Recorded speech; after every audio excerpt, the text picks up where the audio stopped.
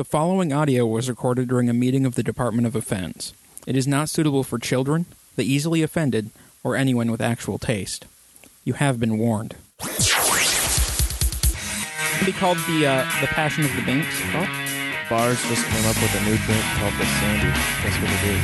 What is it? A watered down Manhattan. And now it's time for the Department of Offense. And we're back again on a Saturday like usual. Actually, I really shouldn't say it like that because it's not a surprise anymore. No, this is our 16th episode, which is fairly impressive, which means we did 13 without dying, which was pretty cool. Well, you made it way past the 8 I thought we were going to make it. Yeah. Like I thought we'd hit 8 and we'd be done. Really? That's what you thought? I really did. Why? I thought you just keep going, just because Just you to have nothing spite else. people? Yeah, exactly. Nobody's listening, but you're still recording. Yes, pretty much. Joining us in the studio today is Myles Swanson. You remember him from the beer tasting episode at the beginning of the year. Mm-hmm. We're bringing him back to kick off one of our a homebrew series, I guess. We're going to do once a month, hopefully. Can do some homebrew talk. So that we have nobody else we can actually bring on this broadcast. So, Carlos, that was supposed to be a secret, damn it. It really was, yeah. Way to ruin it. Way to ruin it. It was going to be a surprise for next week. No, nobody's going to listen to me. All right. Well, let's start off with talking about our trivial trivia. So I started doing this on Tuesdays. I started it last week with the what item slot should gets duplicated in Pokemon Red and Blue. And the correct answer is 6. 6. Actually, I think it's 7. we did not. Is it 6? We did not ask that last week. I forgot to bring it back. Bring it up on the podcast. I've been asking it on Facebook. Yeah, Carlos. If you did Facebook, you would know. You asked. Dumbass. No, you asked me. You're like, is this question too obscure? It's like, it's a little bit. Okay. No. Well, this week the question was, on the interrogator droid in Star Wars A New Hope, what was inscribed on the hypodermic needle? All right, I got this one slightly wrong, I guess, but I was going to say, if I didn't see the sheet, right in front of me, of course, made in Britain. I thought it said made in England. It is British made. British made. Nobody got it right. I didn't feel like Googling it. Yeah. You weren't supposed to go. You're supposed to just guess, and then we'll answer it on the show. It'll be a thing. Or just know and be awesome. Use your feelings, I Luke. figured we just needed stuff out there on Tuesday. Tuesday's kind of a dead day for us. Yeah, So we needed something to happen. Everybody has to have a day of rest. I don't get one because I'm Satan. Either that or you're... So that means your day of rest is every day? Sure, why not? There you go. Any day you have beer. Oh, wow. Oh, that beer's pretty never mind. We'll get to that in a bit. Thumbs up, thumbs up. Okay, Wow. yep. You are right. Wow, though. tastes like delicious gin. Not this segment. Not this segment. Not yet. See, you shouldn't have opened it yet. I know, but it's so good. Speaking of, what is this?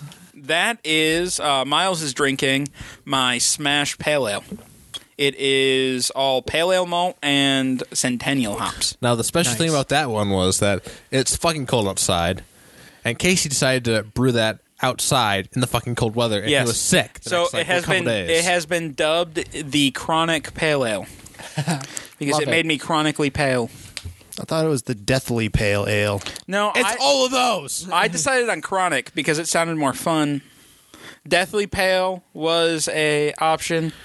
And then there was a couple other ones. I don't know. That was my stupid one. Beerfluenza. Actually, that one wasn't bad. That's not bad. Yeah, No. it's not bad. If it would have been like a lager or something, I would have gone with Beerfluenza. Because that seems more like You could always do something like H2N Smash. All right, so the question of the week last week, let's just jump right into that. What should Carlos's new screen name be? The best one we got on chat was Hands O Lightning from Matt Evenson. That is pretty horrible. Just me being judged, that's pretty horrible. All right, Speedy, what do you think his new screen name should be? I couldn't think of anything, so I just hit random article on Wikipedia, and I came up with Martian Manhunter. All right, that's a little too nerdy, all right? Martian Manhunter is a little too nerdy for me. It's a fictional superhero. I know who it is. I know more about him than you do, but still a little too nerdy.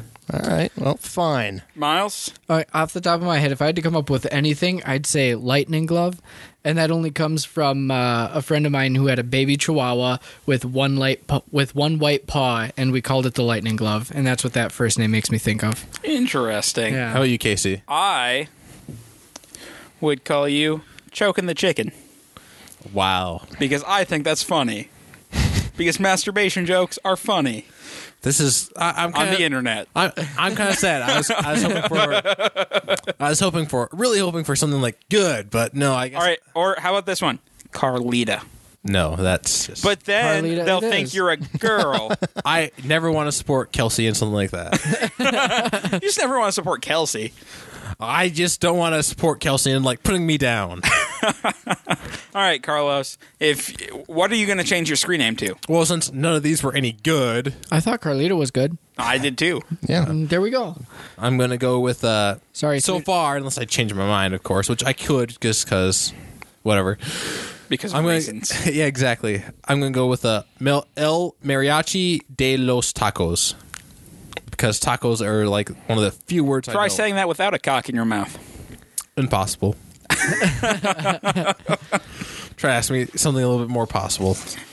I don't think I really can. I don't think I can. And don't you dare eat that pretzel in front of the microphone. I'm just looking at it. You look like you want to... No, Carlos. He does have the mute button, you know. I do. I know. All right. I know how this stuff works. I've seen the No mute button. eating on the microphone. I haven't been... the mute button has abused me many times, I'm afraid. Well, you kind of deserved it every single time. No. Yes. Yes. Like See? half the time. Half the time. 60, 70% at most. I was going to say 45% at most, but you know. All Maybe right. if you get them drunk enough. Moving into the beer segment, All right. which is sponsored always by Divine. And in fact, we have a Divine employee here to do a plug real quick for Divine. Do it. Heck yeah. We have 3 Floyds Brewing in right now.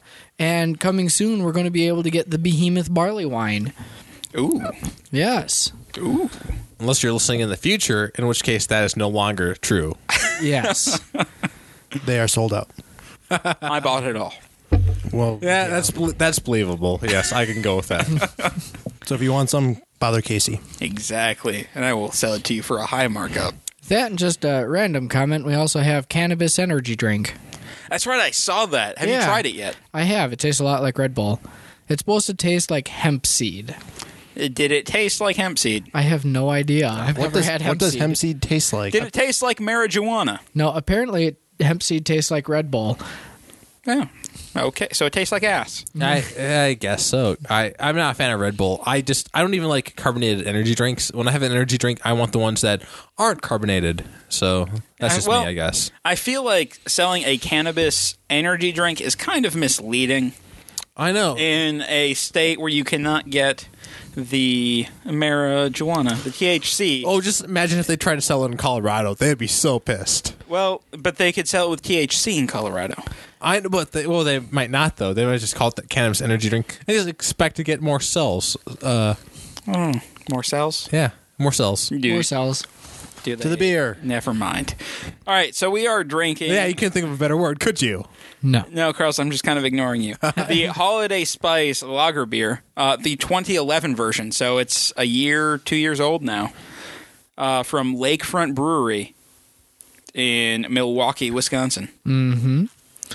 One of the neat things about this beer is, one, it's a lager, which is very unusual for a spiced beer for the winter season, and it's also at 11%, which is almost unheard of for most lagers. It doesn't taste 11% it does not at all. taste 11% at all. Yeah, Wait, Speedy drank his entire glass. There was barely What a the swallow in there. Speedy, did you enjoy the taste of this beer? It tastes like beer. No. It tastes like gingerbread goodness. You know, tummy. He is just reaffirming what we are drinking, that we are drinking beer. Yeah. That is what he is here for. All right, Miles. What do you think of this beer? What is your favorite aspect of this beer? He's reading something. No, I'm contemplating. It's been a while since I've had this one. I like the wonderful texture that they ended up giving this lager beer. It's very, very unusual. It's very light, nice, clean finish.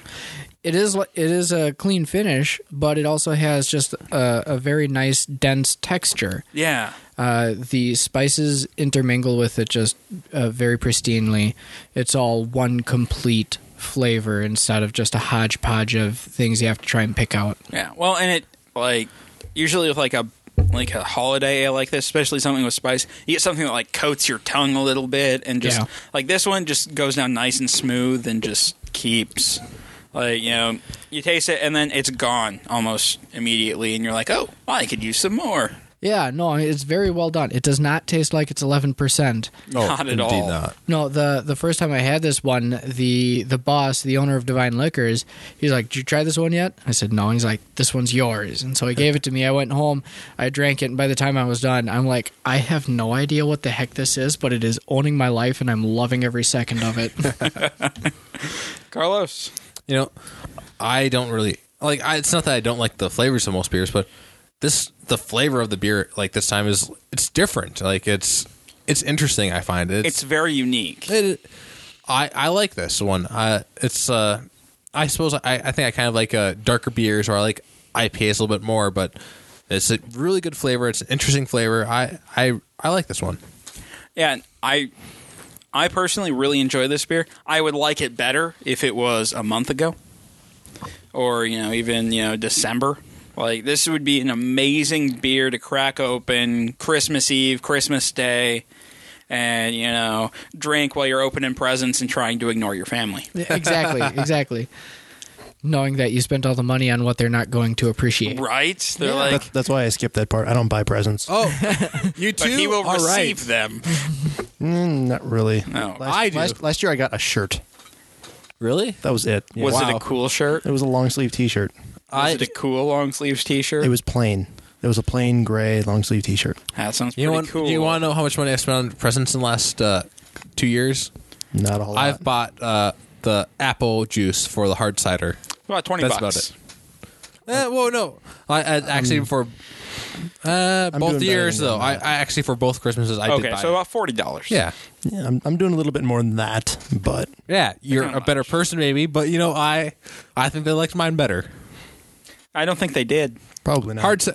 Especially this last hard cider we did was pretty good, but The last hard cider we did, though, I think we need to add cinnamon to it this next did year. we? I thought we were going to add it. We were going to, and then I did different types of yeast. And no, I did the same type of yeast, but I did white sugar and brown sugar yeah, this that's year. right. We did brown sugar and white sugar. That was the difference I did. I really like We definitely the have white to do- sugar one was a little bit more tart, and the brown sugar one just had that nice molasses sweetness. We to definitely do have to do cinnamon. Do you think white sugar and brown sugar again this year? It. No, I think just brown sugar. I liked the brown sugar one. You see, some people actually, like in my family, actually did like the white sugar better.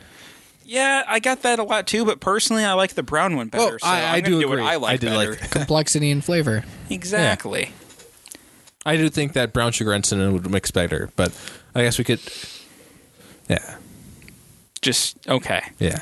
So instead of going into we could go dead into air great with Carlos. No, I was just gonna say like we could go into great detail on what we already made that you guys can't taste, or we could like just talk about some other stuff. I really enjoy rubbing people's noses and be like, "Hey, I have this cider. You don't. Neener, neener, neener." Maybe you guys should be better friends with us, and then maybe you'll get some. Yeah, send me Maybe. money.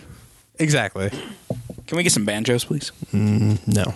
Oh, Oh, no. banjos. You know, if we don't have the banjos, Kelsey will cry. Wait, where are the banjos? They're coming. They're coming.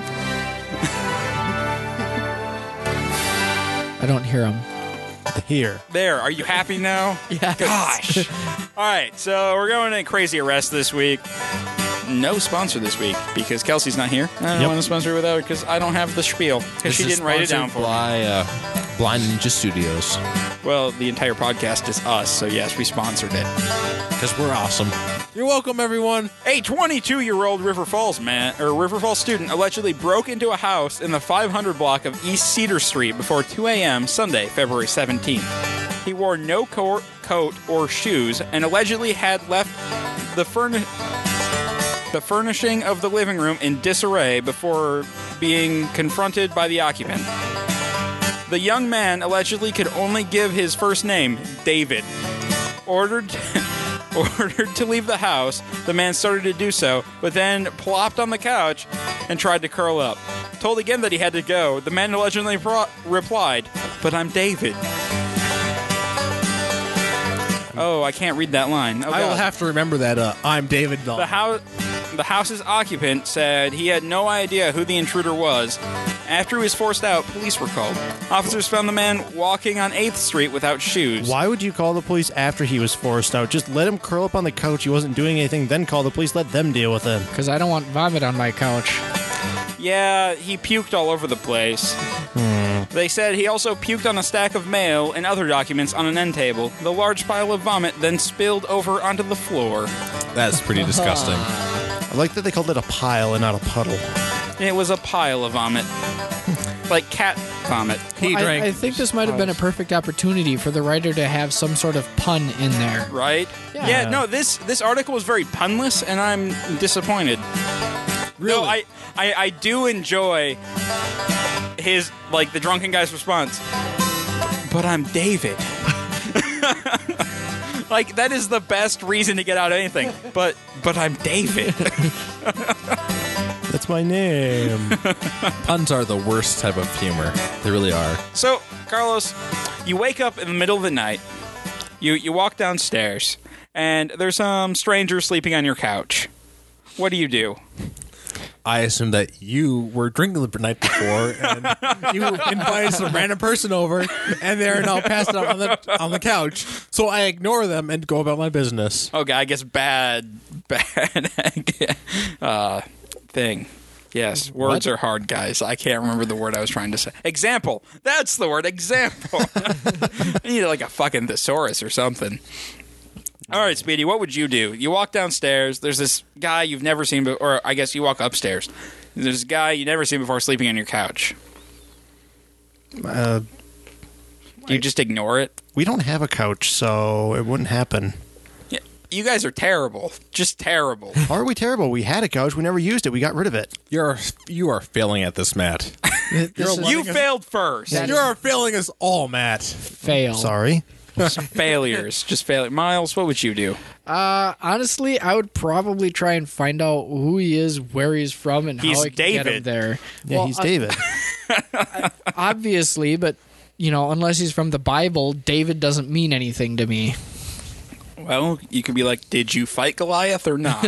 What if it was that David? Like, are you just inclined to let him stay on your couch then? I would. He killed a giant. That's Carlos, that's being cause as for tall as you, celebration. I'd be afraid. But does he have the slingshot with him? He could. It could be in his pocket. I doubt if he's that drunk he can find it. Carlos, we fill this with delicious Doesn't matter I will try. if he beat Goliath. Hell, that's a cause for celebration. I'd let him sleep on my couch. Oh, for that. you could definitely get in some crazy conversations Unless with him. you were on Goliath's team. Even so, he's You probably never bringing some. think about that, did you? You know, in StarCraft, I always like the Goliath units. On in other news. Oh, I thought we were still talking about David and Goliath. No. Okay, other news. A Brewers Retail Inc. worker died of methanol poisoning after stealing a 1.5-liter plastic vodka bottle of windshield washer fluid and drinking it over the course of 2 days. Brewers Retail Inc. was fined $218,000 for a workplace safety violation. He was drinking windshield washer fluid. Yes. At some place called Brewers Retail. Out of an empty vodka bottle. And his employers got in trouble for that. I guess the moral of the story is don't employ stupid people. Like he had to have noticed That he wasn't getting drunk. that it wasn't. Well, I don't even know what to say. No, it's absolutely ridiculous that they try and hold the company responsible. What am I supposed to do? Like, expect that all my workers are drinking windshield wiper fluid? Out of a vodka. Like, first of all, they're not supposed to be drinking on the job. Yeah. Right? So, Okay, at Divine, if you saw somebody with a 1.5 bottle of vodka that is obviously blue, not vodka, what would you do? well, UV blue. It could be UV blue. Yeah. Unless the bottle said UV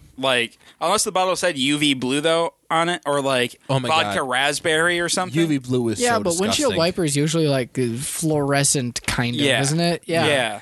I have yet to see a liquor that's fluorescent. And it stinks. It kind of has a recognizable Yeah, odor. it doesn't. And you can almost guarantee it doesn't taste All right. like vodka. Here's, No, maybe, it can't maybe taste this is good at maybe all. this is the scenario. Maybe he like drank at the job all the time, and the other workers knew to this, so they let's replace his whatever he drank with some windshield washer. No, Maybe I'll show him. that's not what happened. Apparently, this company, they had a policy of just like taking. Apparently, they bought like the windshield fluid and the windshield washer fluid in like bulk. Yeah. and they just took like empty vodka bottles and just filled them up. So they're easier to use that way. That's kind of insane on their part That's too. a terrible idea. Well, that's why they're getting fined. But Like I can now I then understand. they the then they lawsuit. deserve the fine. no, I okay. disagree. Why is the person drinking it? Well, yeah, he's at fault too. But No, the but there were company's two also of them. at It was fault. him and a buddy sharing this. One of them died. The other one was cured. Darwin would be proud. That is just horrible. Seriously, Darwin. Like that's what comes to mind. How can you honestly be I so think- stupid as to get yourself dead from this? Everybody involved no is a moron. It's so bad. Everybody. Okay, It no, just- it's not.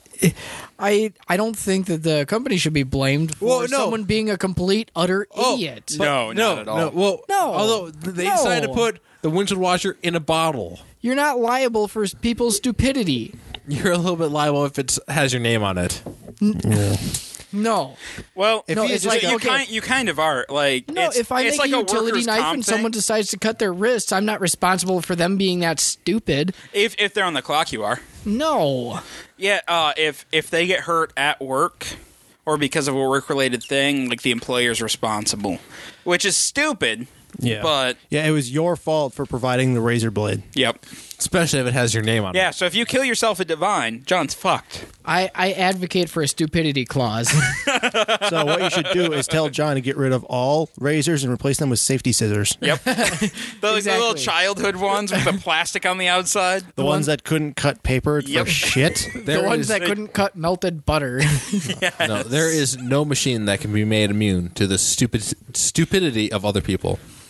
Researchers have reduced blood alcohol levels in intoxicated mice by injecting them with nanocapsules containing enzymes that are instrumental in alcohol metabolism. The treatment demonstrates a novel drug delivery technology that could have broad medical applications. But instead of those broad medical applications, instant hangover cure. Exactly. Bam. Like you go out drinking, right? You just drink super hard. Oh, yeah. And then you're like, "Oh shit, it's time for me to go home." Say you drink approximately 1.5 liters of vodka so you can fill them Yes. with washer fluid. So then you're like, "Oh shit, I got to Exactly. drive home." You just like take your awesome new medical delivery system, inject yourself with these nanocapsules. Half hour later, you're sober and can drive home. Makes drinking so much more fun. Although I wonder if the breathalyzer would still catch you because like it's on your breath. But you wouldn't be drunk. Oh, but it might still catch you on the But you're breathalyzer. but then you could ask for a blood test. Yeah, They I could suppose. probably test for the stuff in your blood. They go, oh, you were hammered it- an hour ago and now you're stone sober. Well, you still some sort of fine. Yeah, but that doesn't make any sense. If you're stone sober, you should be able to drive just fine. I did see this. I know a lot of sober people who just can't fucking drive. One of them sitting to my left. I can drive. Not me. Is that why he was driving? No, he was It's because I driving. have the nicest car. Yeah, my car gotcha. is the shittiest of the three.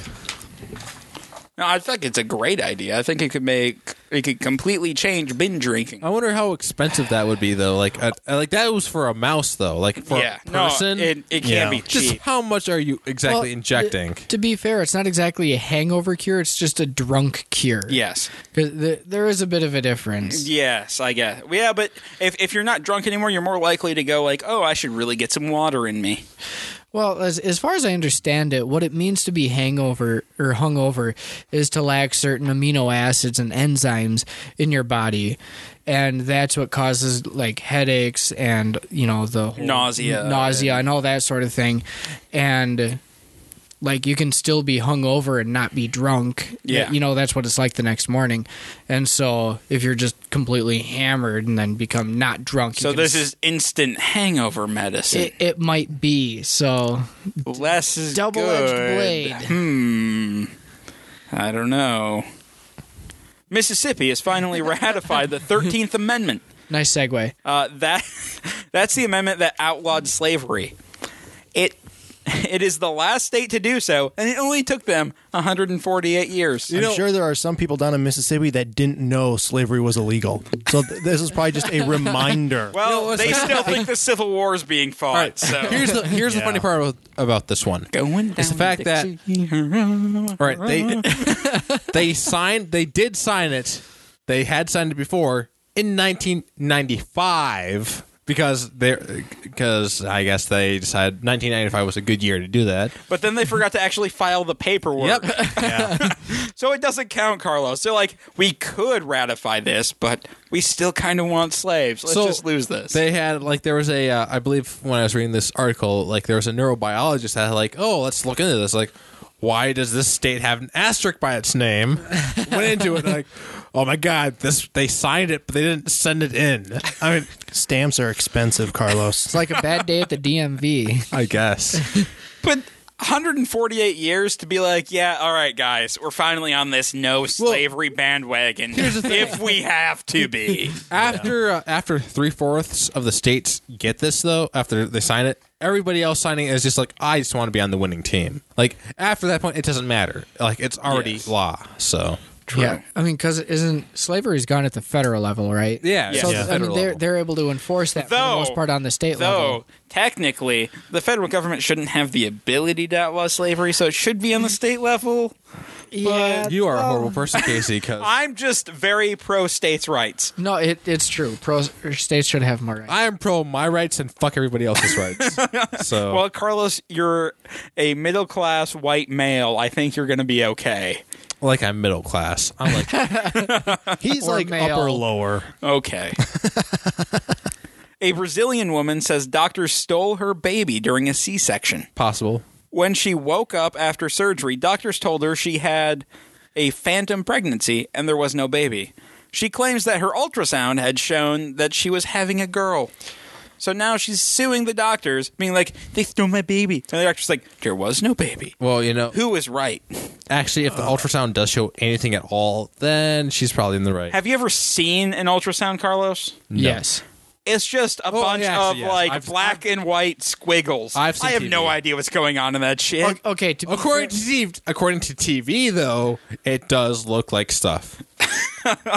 I've watched House. It looks like stuff. Well, no, and people will post their ultrasound pictures on Facebook, and I'll be like, "That is a blob." No. Congratulations. Wait. You're having the blob. I thought your Sounds default like a answer Marvel was comic in the making. that's an ugly baby. No, that's after the baby's born. Because white babies are ugly. It's true. Next time somebody does that, you should go, is this a Rorschach test? Or whatever those blob things are called? Just be like, I see A butterfly. topless mermaid drinking beer. That's what I see in all Rorschach tests. Yes, But I can see that. I'm guessing maybe Brazil's a little bit different than what would America. Freud say about that? I need to have sex with my mother? I don't know. I suppose I don't trust any country, so I could see not trusting Brazil. But I mean, I'm guessing Brazil's a little bit different than America. But if America, they couldn't do this because I'm guessing most pregnant women take 1 million pictures of themselves a day with On their the phone, Facebook. with their phone, put them on Facebook. So the doctors couldn't do this unless Well, they. no, but a phantom pregnancy, they will also grow the abdomen out like an actual pregnancy. The body can do ridiculous things, like it'll start lactating and stuff like that, even if you're not having a child. Because humans are fucked up. Yeah, I agree. and you can have a sympathetic pregnancy with a the husband can have what's a sympathetic pregnancy, where they start feeling some pregnancy symptoms. That's just too, called a beer and- gut. Yes. Yeah, No, that's just what it looks like. Yes, but it's actually a thing. The brain is super powerful, and it's kind of crazy awesome. but I do think it's quite possible that they did just try to screw her over or something, or Oh no, it's we entirely fucked possible. up. We're gonna sweep this under the rug, Or they sold the baby. I don't Black think market. That's You a know, cool couple grand right there. I man. don't think that's an issue in Brazil. Probably is. I thought It's Brazil. I thought Brazil had a little bit better of a economic issue. No. Yeah, that's why they want more money. Like I didn't think that they were that bad. They're not doing great. Dude, They're not. Well, No, they're really not doing that well. I don't know anything about them. American doctors would do it if they could get away with it. Yep. I think American doctors make enough. Hawke's Bay police have Says found a insurance. hatchback crammed with 4 men and 11 stolen sheep. Nothing wrong going on here, guys. A patrol came across the hatchback in a rural area near Hastings at 1 a.m. today. The sheep had been hogtied and were lucky to still be alive. The constables were appalled to find the sheep in this condition. The 4 men have been charged with theft and ill treatment of the animals. They will appear in the Hastings District Court.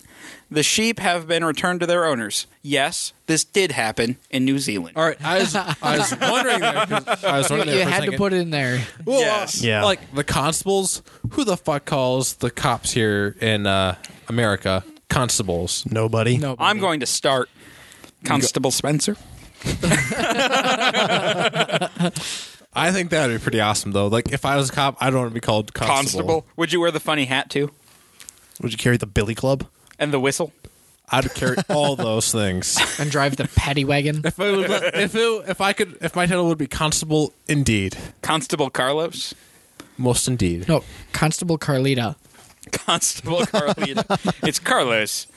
Post-sex change. I won't even just put a response. It's not worth a response. Sony announced the PS4 on Wednesday, guys. It has 8 gigs of RAM, 160 gig hard drive, a Blu-ray drive, and a bunch of other nifty things. It will not be backwards compatible with the PS3. Yep, I heard that too. Really kind of irritating. But it might be digitally compatible. Like you can. The Still key have word there, Carlos? Might. Yeah.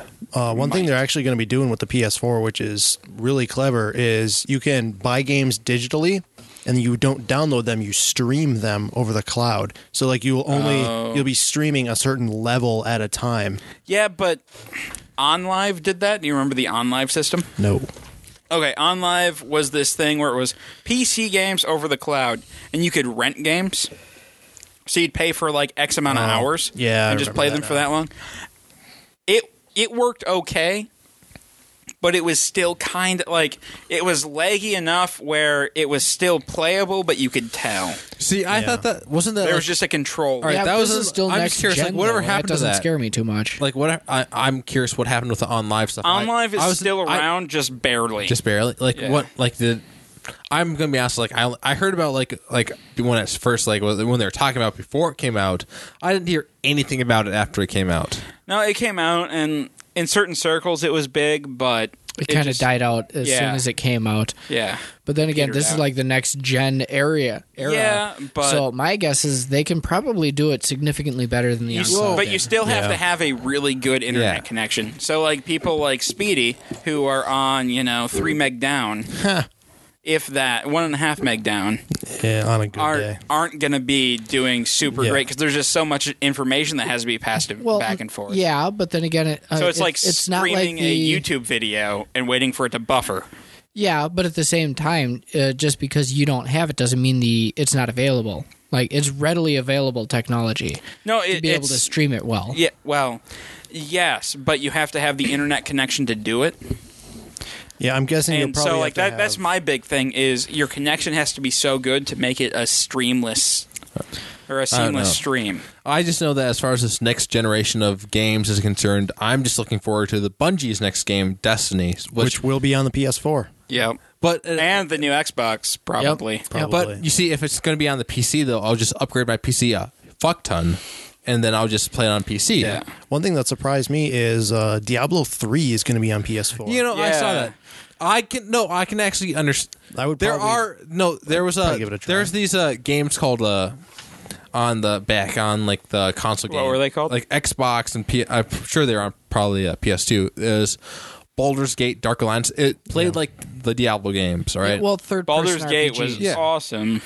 Baldur's Gate Dark Alliance. I don't think you ever played those ones. On the Isn't- PC, I played Baldur's Gate. That's different. Isn't, It's quite different. isn't Torchlight on Xbox? It is Torchlight It is. is on Xbox. Wait. Yeah, and Torchlight 2 is a million times better than Diablo 3. I believe it. I have not. All right, I have Torchlight 3. I have not played it very much in a long time. Like not since November. Yeah, Of course, I've played like maybe about 5 hours of Diablo 3 in the last 6 months. So. Bringing it back to the PS4, the controller is going to have motion controls built in with a light bar, kind of like the Wii, I guess. And it has a touchpad on it, not like a touch screen, just like a touchpad, which seems kind of weird. It seems kind of a little weird, but they didn't go for like the full tablet like the Wii U failed at. The Wii U, I've heard a lot of good things about the I've Wii U. heard mixed things. I've heard a couple good things about it. I hear that people love the full screen on the controller, especially if they have kids. Yeah. Because then they can play like Modern Warfare while their kids are watching a movie on like Netflix or something. Yeah, I guess. But. I'd have to say for the Wii U, it has a lot of introductory ideas that can blossom out to a lot of cool things. Yes. Personally, one of the things that I immediately thought of after seeing a quick bit about the Wii U was the idea of like a touchscreen remote control. Yeah. Especially for all of the stuff you can do with like screens and multiples. And, if you just look at a screen, you can use your fingers. It's very intuitive. Yeah, or like You don't need flicking fucking- stuff up, like using it as a small screen to like, oh, I want to watch this video and just flick it up and like have it appear on I think TV. the Yeah, the Wii U exactly. has a lot of promise. Like we haven't. Like it'll be. I think we got another year to go before we actually see more of the just see quite what they're going to do with it. Honestly, if they can do a good Dungeons and Dragons game for the Wii U, where the person with the big controller is the dungeon master and is like putting out the enemies and stuff, You're not going to see that. I think it would be amazing. And You're still not everybody gonna else see had the that. classic controllers. Yes. That actually Yeah. would be pretty That cool. would be awesome. I got to play Mario for the first time. I got to be the guy with the big ass controller. Okay. The other two are players, and basically all I did is I could, to a limited extent, manipulate the bad guys and then just create random blocks on the screen. Oh, and like help them out. Yeah, so, Really? for- You don't try to screw them over? That's the opposite. No, of being- it's co-op, Carlos. you screw everybody Cooperative. else over. It's part of being human. That's why no one plays games with you. It's co-op, but it goes both ways whether or not you try it, because the players are going to try and play whether the same way whether or not you're there, and then you just try and save them from falling, so you try and place a block somewhere, but they're already trying to go somewhere else. I mean, so it's entertaining. It's very unique. Yeah. No, this next gen, depending on what Xbox comes out with, there could be a lot. There's already a lot of interesting ideas coming, and I can't wait to see where it goes next. It'll be. I do like the fact that they are changing ideas. Like you're trying to move forward at least. Yeah. They're not just going to say, "Oh, we're just going to take what we have and just keep going." Like they're trying to change things up. Yeah, which and there's is going to good. be some new guys in the playfield too, because Steam is coming out with their own console. Well, there's the one Steam called, box, the Steam box though, like it plays like it's going to basically be like Steam, except you can just it's more easily set up for your TV. I Like don't you could still. Thing is, you might still be able. I don't know how expensive it will be, but you might also be able to just cheaper. It might be cheaper just to make a PC just for your computer, just for your TV in your living room, and just do it that way. But I suppose it depends, like what the settings are going to be on for the Steam box. But the problem is something like that's never going to take off as fully as buying just a pre-generated console. Yeah. Well, I know that, And but it's I'm like, just saying at like this it might point- be. Especially the projected price point of the PS4 is like $350 to $400. Well, That's actually not bad. Yeah, no, it's not The at all. I mean, the heard- PS3 was like $500 and $600. Yeah. Yeah, And there were projections that like the PS4 was going to be and 6 to 7 somewhere. it was going to be closer to $1,000. I think they noticed that like people don't like. No, having the to pay price that much point on needs the to be consoles. right, and so like I mean they need to do like what Xbox did, like the $250, $300 area is where But people will afford even then, that was can afford to buy that was something. after more than a year. Yeah, Yes. but at this point, it's been long enough where people have been paying that much for your consoles Yes. that it's pretty much come to mainstream. Anything less Where- is an awesome deal. Anything more is ridiculous. Yeah, so Yeah. like you have that 300 to 500 area where people will pay, and I think that's about it. I still think that's ridiculous that how they released the extra large 3DS Nintendo handhelds for cheaper than the regular 3DS were. Yeah. That was kind of insane, which was an awesome deal for those who didn't buy 3DSs in the first place. Well, yeah, we bought ours for $250 launch day. Yeah, It happens. it was fun. Colorado marijuana regulators have signed off on pot tourism, which means soon tourists who are over 21 will be able to purchase the newly legal drug in Colorado. They will be limited on the amount that they can buy, and they will be unable to bring it across state lines, obviously. But basically, Colorado is going to become the new Amsterdam. Gotcha. Woo! You know, that actually might be a good deal for Colorado in the first place. Oh, it's going to be amazing for Colorado. Good tourism through the roof. Right? Yeah.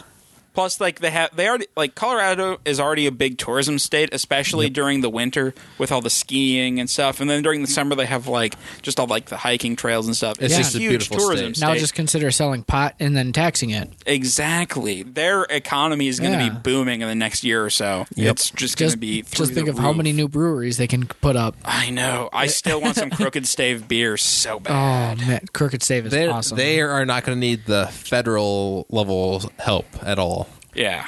They're going to be set. No, instead the feds are going to be trying to raid them and shutting them down because Yes. they're a bunch of fucking idiots. on a virtually daily basis. And finally, a man caught masturbating behind a convenience store told an officer that his penis was only out of his pants, or because his pants had shrunk.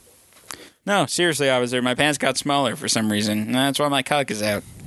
When cops spotted him, he quickly pulled out his phone and said he was trying to text his girlfriend. Yes. Wow. These are the people who get arrested. Masturbating behind a convenience store. Isn't there a bathroom you could lock yourself in or something? You would think. Yeah, I mean, you could even go into the grocery store bathroom. Right? Maybe- Anything's better than just behind the convenience store. Maybe he's just turned on by trash heaps. Well, what worries me the most is the fact that it's still freaking cold outside. Well, I don't remember where this was, but it doesn't Some miserable state somewhere. Well, as long as it's within the tri-state area, it's still freaking snowing That's outside. true, yeah. So who wants to pull it out while it's freaking snowing? any place north of Arizona, guys. It's a little chilly.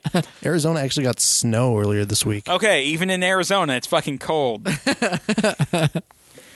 All right. Well, I think we're going to go to a break, and when we come back, we're going to do some Homebrew 101 with Myles and me, and it'll be fun. So stay and crazy tuned. and things. So, yeah, we'll talk to you guys in a bit. And we're back on this podcast thing. Yay! Okay. Yay! That was Where else would we be? That was the most awkward comeback ever. That was just terrible. We were expecting something more. I was. I'm just, wow, okay. One of these days, we're going to have something to air between the breaks. One of these days. Can I just get a nice little fuck to bring me back in? Fuck! Thank you. All right. All right. Yeah. So Myles and I, we're going to talk about some home brewing, and we have Carlos and Speedy, who don't know much about. Well, Carlos knows a bit more than Speedy, hopefully, know nothing about the brewing process to kind of act as the everyman, so Myles and I don't get too ahead of ourselves. Yes. All right. So I guess the first, when you're talking about home brewing, I guess the first thing we need to discuss is what is home brewing. Home brewing is very much in general the process of making your own beer. Okay. You're going to use various extracts and or grains, ferment them, and then put them into a bottle or a keg with which you can then drink it from. All right. Okay, and then inside of so now that we know home brewing is making your own beer. Yes. There are three main different processes that you can use. I guess 4 technically. Yeah, I'm going to toss in a fourth there and call that fourth one Mr. Beer.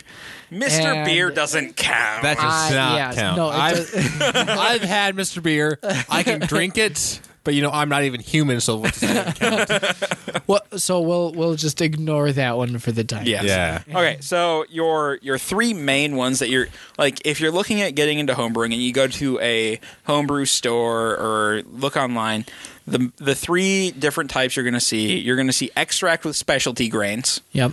which and partial mash and all grain. Okay.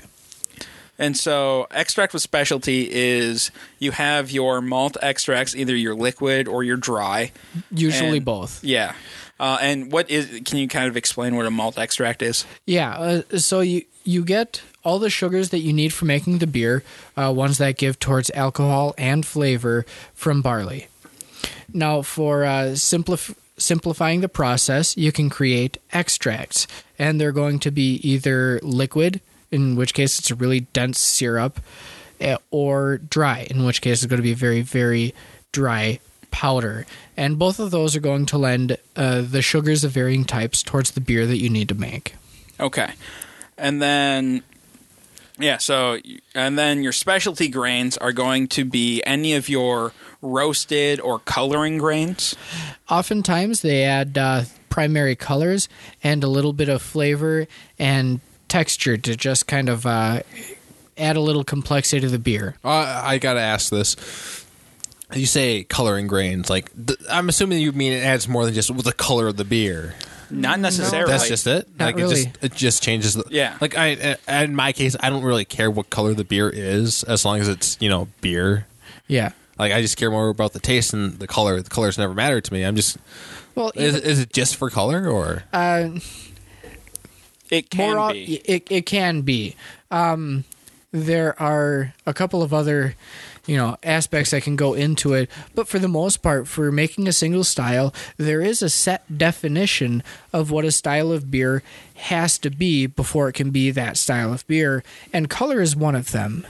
And so you can make a beer with all these extracts, but then you might need just a little bit of that grain to add a color to make it fit its So just because it tastes like a certain type of beer doesn't mean it's that type of beer if it's not the right color? Yeah. Well, it means it falls out of style, which is, for us hoity-toity people, less preferential. Yeah, so that's when people were making IPAs and they're like, you know what, I want to make a black IPA.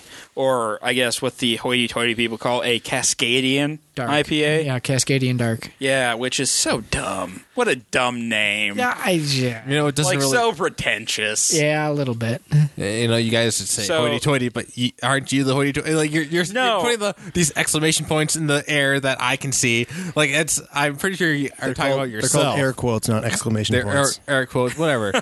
No, I guess I'm not a beer snob. I'm a beer enthusiast. Yeah. Two totally different. Like a beer That's true. snob will take any beer and be like, well, it's not as good as this beer, so I'm not going to drink it. That's right. I can't really say. I can't remember hearing you say that unless it's like Miller or Yes, the big three I tend to stay away from. I respect the brewers. I don't respect the beer. Yeah. it's for the best. But it is to be said that as beer enthusiasts, we do recognize that a beer style should fit within its definition. Yes. Yes, definitely. Okay, so when you're doing extract with specialty grains, it's going to use that malt extract, and then just like maybe a pound, if that, of the crushed grain for the 5-gallon batch. Yes. Yep. And everything we talk about is going to be in the 5-gallon batch because that's the most common size for the home brewer. Yeah, it's basically the go-to amount. It's what companies make their recipe kits for. It's what they make the equipment for. It's the standard. Yes, and in fact, we have a Brewer's Best recipe kit sitting in front of us right now, so we can kind of talk about the different aspects, and we'll go into that in just a little bit here. Going to the partial mash, that is where you're using a larger amount of the crushed grain. In fact, you're actually doing some conversion within that, and conversion is something we'll talk about in a later episode, but basically, when you're talking about conversion, you're taking starches and making them into sugars. I want to ask this for my own personal help. Have we done one of these, Casey? We have not done a partial mash. All We right. skip partial mash, and most people do unless they're lacking in space. All right. Yeah. The nice thing about partial mash is you can use basically the same equipment that you're using for an extract batch. All right. Yeah. It's only slightly more involved. The extract with specialty is pretty much just a little bit lazier, and I'm tossing up some more air Well, quotes in there. it's not necessarily lazier. The way I describe it is with Simpler. extract, you have the least amount of control over your beer, but it's the easiest to do. Fair enough. No, that's very accurate because you can do some very, very good beers and recipes with extract and specialty. You just grain. don't have as much control. And then if you're doing a partial mash, you definitely have more control like just like you have like it's a nice middle ground of the control you have over the beer, over the flavor. You say middle ground, and like with partial mash, like it says like use a large amount of crushed grain. Like, do you actually like crush the grain yourself with this one, or like is it already like pre-crushed? No, when you do this? they don't make kits for partial mash, so you have to like kind of build your own recipe. So I'm just curious, then why not go like the all grain route then? If you, like I said, if you don't have the space. All right. Oftentimes it requires more specialty equipment and often significantly more time. For example, if you were going to do an extract with specialty grain recipe, you could get that done in just a couple of hours. Yeah. But if you were going to do an all grain batch, especially a big one, it could take upwards to about 8 hours in a day. And so like partial grain would fall in the middle of that? Yes. Yeah. So you're looking at 4, maybe 5 hours. well, tops. then again, for all grain, if you're doing like a pale ale or something, you're looking at about 4 once you get your system dialed in. I mean, it does take some time and it does take some practice and oftentimes even additional help. But you can get it done relatively succinct. But if you're looking to do stuff yourself, and big things, it can honestly take upwards to 8 hours. I've only ever even seen the extracts and the all grains. I haven't ever seen a partial mash. So yes, partial mash is definitely an intermediary step that people do if they don't have, like, a lot of people, if they're stuck in apartments, they'll go from extract and be like, I just want a little bit more control, and they'll do a partial mash. Yeah, it honestly, the biggest part is just dealing with boil volumes. Yep. Because for partial mash and extract with specialty, you only end up boiling somewhere between 2.5, maybe 3 gallons of liquid, which is something your stovetop can do inside. After that, you end up needing a burner and doing it outside. Yep. And then you can move from partial mash to do all grain, which is what the pros do, where you're starting with whole grain and crushing it and making a beer from scratch, literally from scratch. Yeah. Outside of growing your own ingredients, you literally have every control over. Yep. You can make the beer as complex as you want, as simple as you want. Like, I just did a beer, my Smash beer that we have on the table here. What does that stand for? Smash is single malt and single hop. Okay. So it is literally 2 ingredients. I am using all pale ale malt, Bryce Pale Ale, and then I used all one type of hop, which is Centennial in this case. So Centennial hops, or you can have beers that use up to 15 different types of malt and 4 or 5 different types of hops. Yeah, you can make it as complex as you want to. Yes, and you can like throw pineapple in the kitchen sink in there if you want to. Yeah, exactly. Yep. So like it says, like you left a note on here, like most amount of control and most difficult to do right. Like, why is it the most difficult to do right? Because there's so many points where you can go wrong. But there's also like so many recipes out there. Like I'm just saying, like, if you got it wrong, you can say, "Oh, this is a different recipe." No, well, the thing is, you can take the same recipe and give it to 5 different brewers, and it's going to turn out differently for each of the different brewers, depending on their process. Like, how close, how easy is it to fall? Can you guys, one of you, give an example, like how easy it is to just fall apart from like where it's supposed to be? Like, yeah, I can. All right. I'll just give an extreme example here. All right. In reference to a cream ale that we attempted to make one day. For all grain, what you end up needing is what's called a mash tun, and the simple version is a cooler with a false bottom of whatever kind.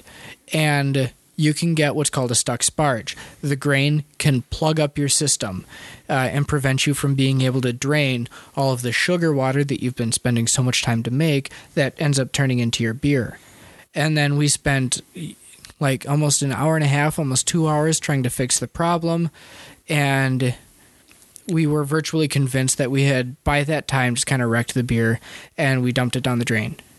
Yeah, well, because when you're extracting beer from the wort from the grain, the wort is what brewers call the sugar water that they're extracting. Yeah, fancy word for sugar water.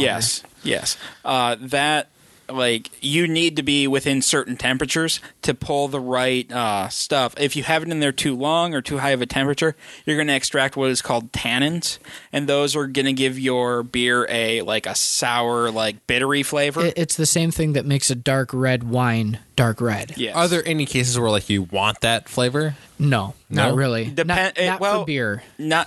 There's certain styles where you want more tannins, but you never want the level of tannins that you're going to get if you say you leave your wort going for 2 hours. All right. Yeah. No, it's very, very minimally speaking, but for the beginner, the answer is no. Yeah, the answer is no for the beginner. Yeah, for the beginner, there's no reason you would ever want that. So it's really, really easy to or just get a different beer then. Yes. You're aiming for something you get something that's not what you want at all. Honestly, even for me, I've been brewing for about 5 or 6 years. It would be very easy for me to brew the exact same recipe 5 times in a row and end up with beers that taste 5 different ways. Yep. It's on the homebrew scale. The biggest thing that you're looking for is the ability to recreate your recipes the exact same way multiple times. So what is with all grain? Reproducibility. What is the best way to you just keep careful notes? Is that the best way? Notes are your friend. Notes. When you start doing extract, start taking very specific notes. Just get yourself into that habit. Yeah. Of taking the best notes you can. Very meticulous on what temperatures you're using and. So that way you can recreate, if you come up with a recipe that's actually really good, you want to be able to recreate it? Yes. All right. Perfect. Yeah. Yes. And this isn't going to necessarily mean a lot to a lot of beginners, but for the advanced home brewer who does all grain, things that come into play are the amount of yeast you put into your beer, the temperature at which you mash, the pH of the water and the mash, the mineral content of the water, the grains that you're using, the efficiency with which you extract the sugars. All of this comes into play, and the vast majority of this is erroneous information to the beginning home brewer who's going to be using the partial mash and extract kits. And let's take this episode and let's get away from talking about these advanced techniques, and let's go back to where we all started. All right. With the extract and the specialty. So the first thing is, why would you want to brew your own beer? Myles, let's get your answer, and then I'll tell mine, and let's see where they kind of end up. Well, fortunately, I have a very grounded opinion in the fact that I work at the wonderful Divine Liquors. Yay! My favorite place in the world. It's like Disneyland for adults. And we sell homebrew supplies. And realistically, all of the recipe kits cost somewhere between $25 and $35, with very few being either above or below. Is that for the? I'm just curious. Is that for the whole kit, or is that just counting the beer stuff? And that's for everything you're seeing on the table here. That's for the stuff you're seeing on the table. Right. That's just the organic material. All right, not for the pots and the. No. Nope. Right. Nope. On the low end, all of the equipment could cost you as low as about $150. Yeah. Even less than that. Even less than that if you have some of the stuff lying around yourself. Yeah. On the high end, you could spend somewhere between $350 or $400. Yes, for a beginner kit. Now, if you consider the price of any recipe kit, even as something as complex as a barrel-aged Russian Imperial Stout, that'll cost you maybe $38. And that gives you a little over 2 cases of beer, and if you do the math, that works out to be about 48 bottles. Or 80, somewhere between 80 and 85 cents a bottle. Now, if you go to your home, or you go to a liquor store or somewhere that sells craft beer, if you're looking for a barrel-aged Imperial Stout, you're looking at paying somewhere between $3, maybe $5 a bottle, depending on what you're getting, and that's a huge, huge price difference. Oh yeah, I've noticed that whenever we do homebrew, we always consistently get about 48 bottles worth of beer. Yeah, right around 2 cases. Yeah, and so that it's a good reference point, and so if you start thinking that. For whatever it is you get, let's say Spotted Cow is a reference point for $9 a 6-pack. Okay. Your 6-packs of homebrew, almost no matter what you're making, costs right around $4. Yep. Yeah, $4 to $5. $4 to $5.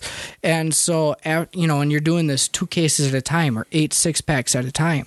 And so realistically, after about your 5th or 6th homebrew, it's already paid for itself and you're already saving money compared to the amount that you would have spent on the beer that you've made yourself. Yes. On the flip side, my reason for brewing is I like the taste of good beer.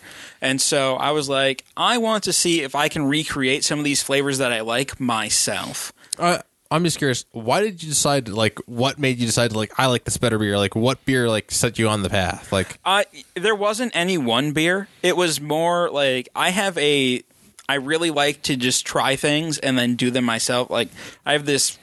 It's almost like a disease where I just need to try something. And beer was one of those things where, I'm curious about the process. I researched the process a little bit, and I'm like, you know what? I could do this, and let's try it. How about you, Myles? I'm sorry to cut you off, Casey, but what about you, Myles? What I feel like Carlos just took over as host. What the fuck is going on? What made you decide I don't want MGD anymore? I want something different. I want something better. Well, to be fair, I actually covered this a little bit in the last episode I was in, but it was a particular beer. It was Stone Soup from New Glarus that was just kind of wow, beer can be amazing. And then years later, it was at a particular job where I was just kind of going off on my thing about beers, where I said I could do this for the rest of my life, and it was very much Hollywood style, light above the head. That was it. That was it. I was done. That was what I was going to do. And was it right at that point you started, or you had started maybe before that point? I had realized that I had a very intimate interest in the whole thing, but it wasn't until that point where life devotion. Okay. No, if I remember, I think you said the last episode you were on, that you started with all grain. I did. You just jumped. Do you kind of regret that you skipped the extract batches, or Yes and no. I've done some reading, and you'll get people who start all over the board with, literally the most basic or the most complex. I started with the most complex, which is what fewest people do. But at the same time, there are a lot of regrets with it because I dumped the first 15 gallons of beer that I made down the drain because nobody wanted to drink it, not even me. Yeah. And I'm fairly tolerant with things that I make for myself. But I don't suggest that to any of my customers because there is a fairly steep learning curve. Very steep. Between extract with partial mash and going to all grain. I'm just in our case, in me and Casey's case, I'm really surprised that all our beers have not turned out bad yet. We've had our beers have turned out amazing so far. Yes, we've had a couple that have been teetering on the edge, but overall they've turned out good. We won last year, we won the Divine Award for the homebrew competition. Yes. So that's, to be fair, I think that's pretty awesome. But to be fair, as long as a recipe is decently written, if you can make a good stew, you can make a good beer. And that's not a lie. It really is true, which is one of the reasons why I try to encourage so many people into just trying home brewing for the first time. Yes. Because if you have a sound recipe, you can't fail. It is definitely worth a couple hours. Yeah. All right. Before we go any further, my side of I like brewing beer because it's cheaper than buying. That's true if you're going to stick to extract batches. Otherwise, once you start going all grain, the ingredients are cheaper, but the equipment is more expensive. And once you're bit by the brewing bug, you keep spending money on brewing equipment and kegerators and just all this crazy stuff. It's definitely a money sink. So it's a really good, if you need to convince a significant other to allow you to brew, be like, oh, honey, it's going to save me money in the long run. Wink, wink. Otherwise, don't get into it thinking that you're going to save all this money. Unless your name is Casey and you get your hands on all sorts of free stuff. Let's just be completely honest with yourself and be like, okay, at the beginning, I'm going to save some money, but in the long run, probably not, because you're gonna want all this new equipment. You're going to want to start kegging because bottling sucks. You're going to and then you're going to be like, you know what? I should have a bar in my house. That seems like a good idea. Okay, to be fair, that's the plan most for the people summer. think that anyways. Yes. No, it is true. There is it is infectious. It's very, very addictive. Yes. It's very fun. It's a very relaxing hobby. It is. I would say try to get the stuff as cheap. Like I know that we got our kegerator. Like we've got like the freezer thing. Yes. Well, and we got that for free. We'll do an episode down the road on kegerators. All right, like, well, I'm just gonna like let's go into basic information on like we like Casey. Well, not I. Casey went through a lot of effort to get this all nice, and we'll have to eventually put a lot more information out there. Like Casey said, we'll do an episode on this stuff. But like it looks pretty amazing, and like it was something that we got for free that Casey put a lot of effort into and made it into an actual kegerator, Yes. and so it was pretty impressive. Moving on from why you should brew and how to get into the Actually, hobby. I have one last comment. Okay, If you don't go mind. for it. I will say that one of the most unregrettable aspects that I have ever encountered in entering myself into the homebrew world is that it is the most wonderful atmosphere for meeting new people who have the same. I have never met a homebrewer that's a complete dick. Never. I have to never. admit, It has been the most fascinating atmosphere I've ever put myself into. Because, I mean, everyone's out, like, especially if you go to a competition or something, enter competitions just to get feedback on your beer. Like, that's, if you're just starting out, just enter competitions to get feedback on your beer and to meet other homebrewers. Yeah. Like especially like a lot of competitions that will charge you like $5, $10, $15 a beer just to enter. Like it's worth it. Like just get the feedback and you meet all to those meet other people, homebrewers. and it's worth it. All right. Okay, So moving on. So the best place you're going to want to start is with the extract with the specialty grains, which we've talked about mostly because there are less points of failure. Yeah. And we're going to go through making a extract batch step by step in just a couple of minutes here. But the biggest thing when you're starting with extract, and the biggest rule of home brewing, is sanitize, sanitize, sanitize. Don't forget sanitize. Yes. So when you're doing extract, instead of worrying about the beer, you want to make sure all your shit is clean. Like, you're going to take your One Step, your Star San, whatever sanitizer you like to use, and there's a whole bunch out there. Just make sure it's a food like a food friendly sanitizer, like FDA approved. And all that. honestly, if you're getting a homebrew kit from wherever, they're also going to have any sort of sanitizer that you'll need. Is there like a special like type of sanitizer that you guys prefer? I personally love Star San, and Myles I know likes One Step. I use both these days. Okay. I use Star San and One Step. They're kind of like one's a powder, one's a liquid. Yep. Which one you like better is up to you. Yeah, they both work awesome. They both work awesome. Like I'm just for me, like those are just names. Like what's the difference? Well, like I said, one's a liquid, one's a powder. That's it. That's basically what it comes down. Like what's different than like a regular sanitizer? I guess. But the biggest thing that they have going for them in reference to homebrewing is that they're no rinse sanitizers. They're completely inert to like if they came in contact with your actual beer, they wouldn't do anything to it. They will kill virtually everything else, but not your beer. Yeah, in fact, and Star San is so safe that one of the guy who invented Star San, at a conference, he filled a glass up with Star San water and drank the entire pint glass. Yeah. And Star San is engineered where like the foam that it makes is actually a yeast nutrient.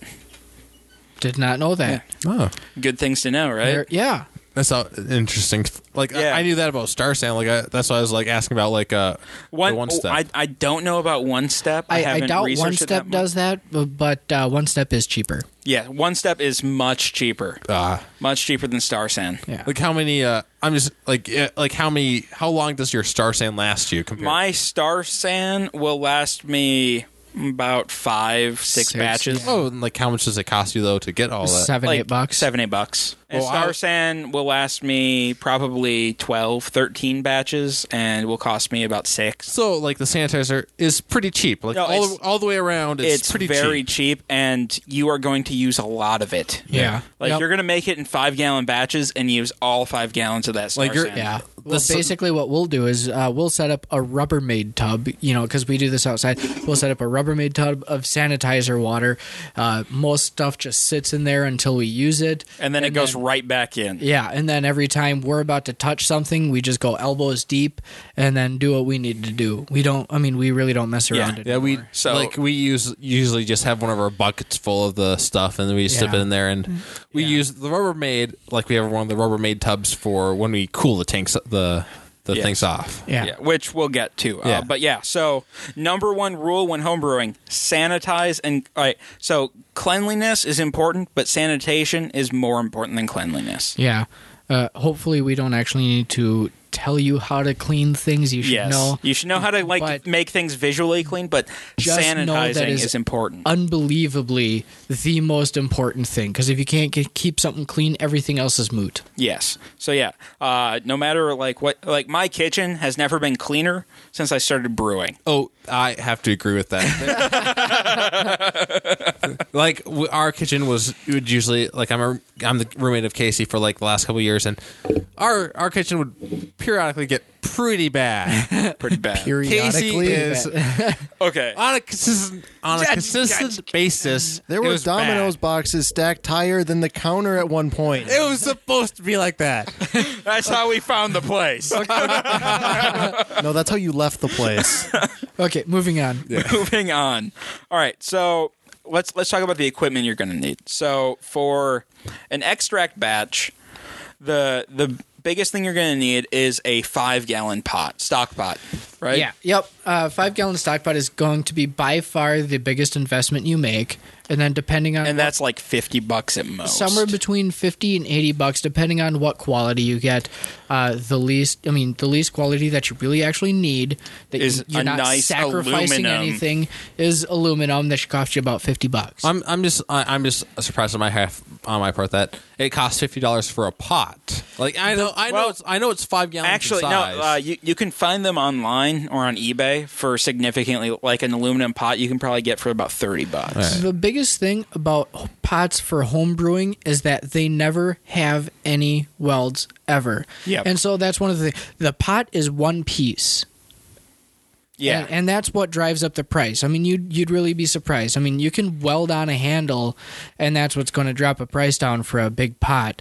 But as soon as it's no welds, which is what you need, otherwise the weld can start leaching stuff into the beer. Even if it's just a handle? Yeah, even if it's just a handle. You want no welds. None. Welds are bad. None whatsoever. And that's what that's what also facilitates the higher price for. Or if you guys have turkey fryers, I know a lot of people have turkey fryers at home. Yep. You can use the aluminum pot from that. That's actually a 7.5 gallon pot usually. Yep. Or if you have the really big spaghetti pots. Yep. Those will work as well. Honestly, pretty much any pot that you would ever use in your kitchen for cooking, if it can hold 2.5 gallons of liquid with some room, you can use that. You can.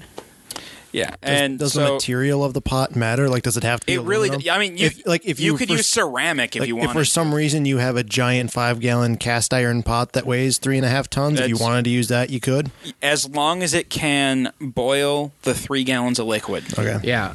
There's literature out there that explains the difference between all the materials that pots are made of.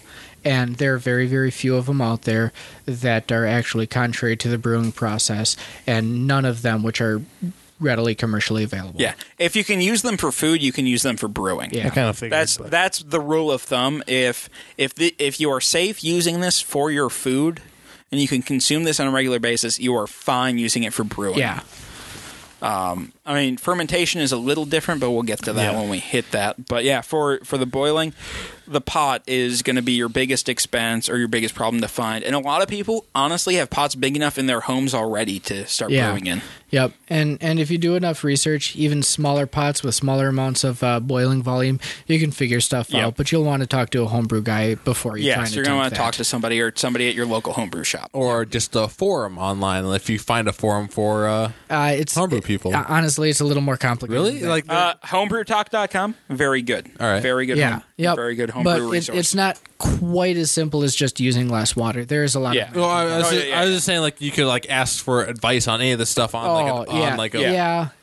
If you don't have a homebrew shop around you. Yeah, but the thing is you could get advice for any one recipe, but to get information applicable to every recipe you'd make, that's a whole different story. Oh yeah, I suppose like there's a lot of different views out there. yes. So Yeah. All right, so besides Second a part. pot, you're going to need a fermentation vessel. Yep. There's two big. There's actually three big different kinds out there. You have your plastic 5 to 6.5 gallon bucket, just plastic food grade bucket with a gasket seal on it, and then you have your plastic or glass carboy. Yep. And then you have your stainless or plastic conical. now, in my case, I've only ever seen since that's what we use, the plastic fermentation buckets. Like, why would you What's the difference between them? All right, so there's pluses and minuses to all of them. All right. Yeah. So the big plus for the buckets, they're dirt cheap. They are dirt cheap. They are so cheap, and they work they work good. They have enough headspace for all of your ferment. They're easy to clean. They're easy to clean. And also, the one big thing they have is for people who want to make ice beers, and for people who actually want to bother to scrape off their krausen. Yep, their krausen. And they're way easier. They're a lot easier to clean than the but that's than the neither. carboys. Both of those things are neither here nor there for the beginner. Yes, yeah. Those aren't important. For the beginner, I honestly recommend the bucket just because it's less initial investment.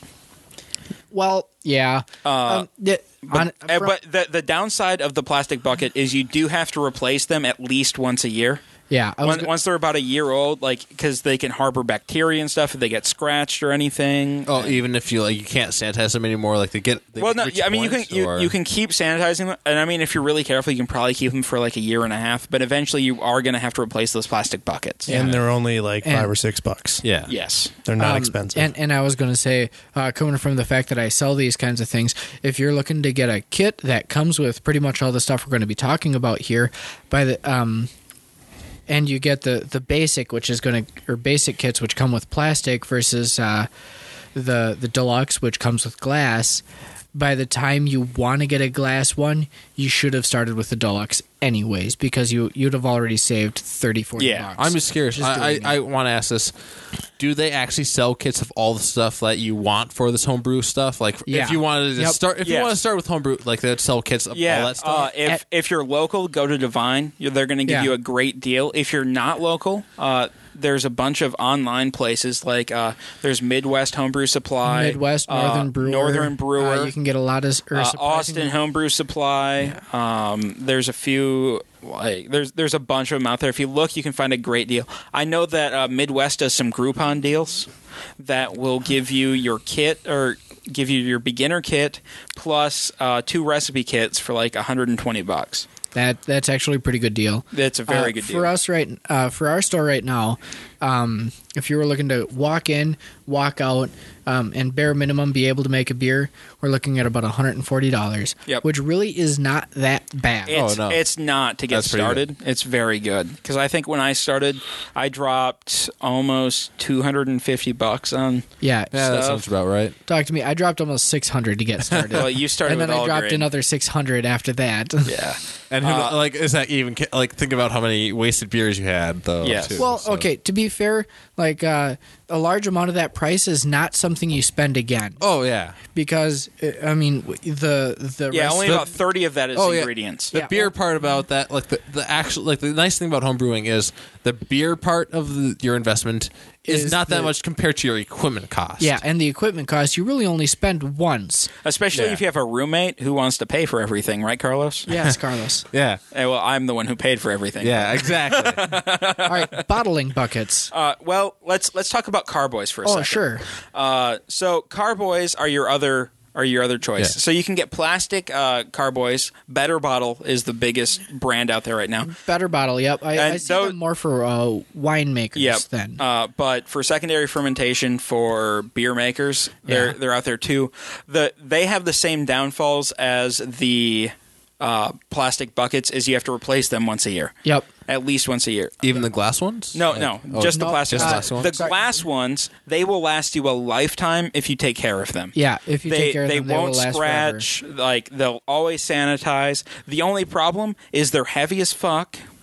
and they're glass. And I've seen some horror stories where people have like dropped them or And hit them broke wrong, them. and they've had huge lacerations on their arms and stuff where like they've had to get stitches and almost died because of dropping glass carboys. But So you have to be careful with carboys. But one of the safety measures that we've employed, my friend who lives in a place where we do all of our home brewing, has a cement floor in his basement, and that's where we do all of our stuff. We have like 9 glass carboys right now.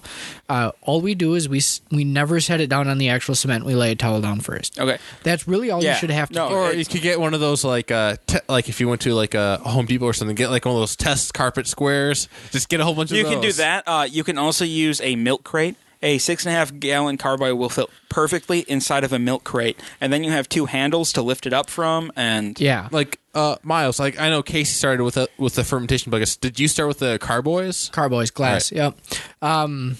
I ended up having a lot of money at a particular point, and I went in there with the mantra, go big or go home. That's why I ended up spending $675. I have no idea what you're talking about. So you had basically at that point you had no choice but I can't back down at this point. No, it wasn't I can't back down. It's I'm not going to sacrifice or cut any corners on what I know it is that I want to be doing. And so like we're talking about getting a $50 pot. I got a $110 pot. You know, we're also assuming with some of these prices that you're not getting a wort chiller. Yeah. I got an $80 wort chiller and, you know, a bunch of other equipment that aren't exactly necessary, but consider them bells and whistles that I didn't skip on. I got them. And again, we will go through all of these different bells and whistles in various episodes in the future. I did want to ask Casey, like you said, there are 3 types. Yes. Like the third fermentation- type is the conical. All right. The conical is the perfect fermenter if it weren't for the type or for the price. It's Right. basically the smaller version of what commercial breweries use. And they cost about $1,500 a pop. Like you They say conical, are like what does it expensive. look like? All right, so it looks like you've seen a pyramid, right? Yeah. Or a cone, I guess Yeah. would be No, a cone. I'd It's say a a funnel with half globe over the top. yes. All right. It's a funnel. It's a funnel set in a stand, and then with a half globe over the top. And they're made out of stainless steel or plastic. Plastic, again, you're going to have the same problem you have with all the other plastic stuff. Stainless steel, again, will last you a lifetime, but they do cost like $1,500 to $2,000 depending on the size you're getting. All right. A piece, and that's Yeah, why you will not pay less than 4 digits. yes. Like what is the advantage to this type? All right, so Even the smallest ones if are you're farming yeast, big volume. they're perfect for it. Yeah. Because you can pull out all the sediment in the yeast before you start racking the beer. I suppose I don't think we've covered this. What is farming yeast? That is a completely different episode. Yeah. All right. Not for the beginner. Beginners do not. Don't worry about farming Don't. yeast. Don't. But no, some of the biggest reasons to want to do or to want to use a conical is it's super, super efficient. For Casey and I, when we do, when we make a beer, we put it in a carboy, and then chances are pretty good that we end up transferring it to a second container before we put it in the bottle.